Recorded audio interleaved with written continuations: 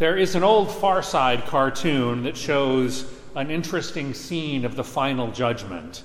There's a line of people, and St. Peter is up at the front, and as each person approaches, he hands them something. And some people are handed a harp, and they are headed towards the up escalator, and the people headed for the down escalator are handed accordions. Images of the afterlife are really all around us. It's pretty widely accepted that when we reach the end of our earthly existence, there comes a final reckoning, and we proceed either to our eternal reward or punishment, or maybe someplace in between. That's the topic for another homily. Granted, most of the representations that we see in advertisements and cartoons are pretty shallow, but they do reflect the fact that belief in an afterlife of some sort is pretty widespread. A recent Gallup poll survey of religious belief found that about 85% of people believe in life after death.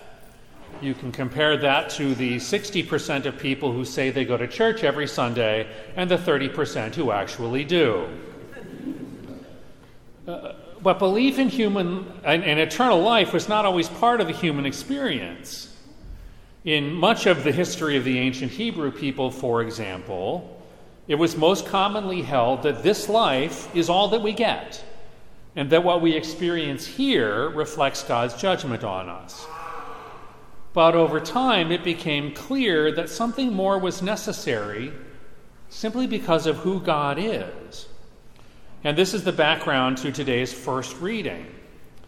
During the persecution of Antiochus Epiphanes, an evil king who regarded himself as a god, faithful followers of the God of Israel were rounded up and tortured and killed.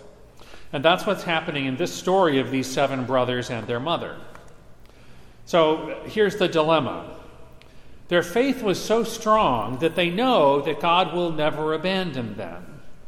They are absolutely convinced that their obedience to God's law will be rewarded and that this evil king will be punished. And yet they can also see that their earthly lives are about to come to an end. So either they are deluded and their faith is in vain, or their deaths are not the end of the story. And this is the essential problem that all of us have to face when we're confronted with evil. Why does it happen, and why does God allow it? And this is a pivotal question only if we presume that this life is the only stage on which God manifests his will. If reality is larger than what we see here, then there is still room for our free will, and God's justice can still be accomplished. It's pretty elegant if you think about it. So over time, our history and our collective experience of God's grace has made it clear that there's more to life than what we experience here on earth. So what's next? What does it look like? In today's gospel, a group of Sadducees are questioning Jesus, trying to show that belief in eternal life is absurd. As the gospel writer explains, these folks don't believe in the resurrection. That's why they were sad, you see. The mistake that they made was presuming that what follows our life on earth will simply be more of the same. Our customs for ensuring the continuity of inheritance and bloodlines, for example. And that's why they pose this hypothetical situation for Jesus. And the answer that the Lord makes reveals that eternal life is going to be radically different from what we experience here. Because there will be no more death, no more inheritance, no more procreation. So there will be no more marriage. What there will be, we aren't told with any precision, will be like the angels. Okay, what's that like? I don't think it means wings and harps. Most importantly, we will be God's children. And of course, we're that already, but we will know that we're God's children. In this life, we have flashes of inspiration and peak experiences of loving and being loved. But when we reach God's kingdom, we will have perfect knowledge and the perfect experience of living in God's love with no more sin, no more misunderstanding, and no more death. So essentially, these readings make two arguments for the existence of an afterlife. One is the argument from justice. Since God's justice must be perfect and we experience injustice in this life, God's justice must be worked out on a larger canvas than just this earthly life.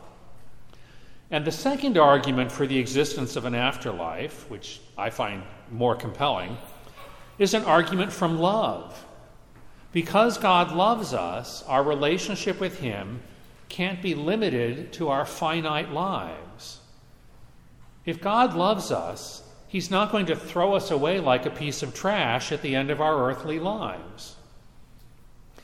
Knowing that there is both justice and love awaiting us should have some effect on how we live our lives today. It certainly made a difference to these 7 brothers in our first reading. It should comfort us when we experience injustice and when life is painful. But it also gives us something to reach for, because we have the reassurance that God's love is eternal and God's justice will be perfect. We can strive to bring that love and justice into the world because we know that what we do here matters. And isn't that better than waiting in line for a harp or an accordion?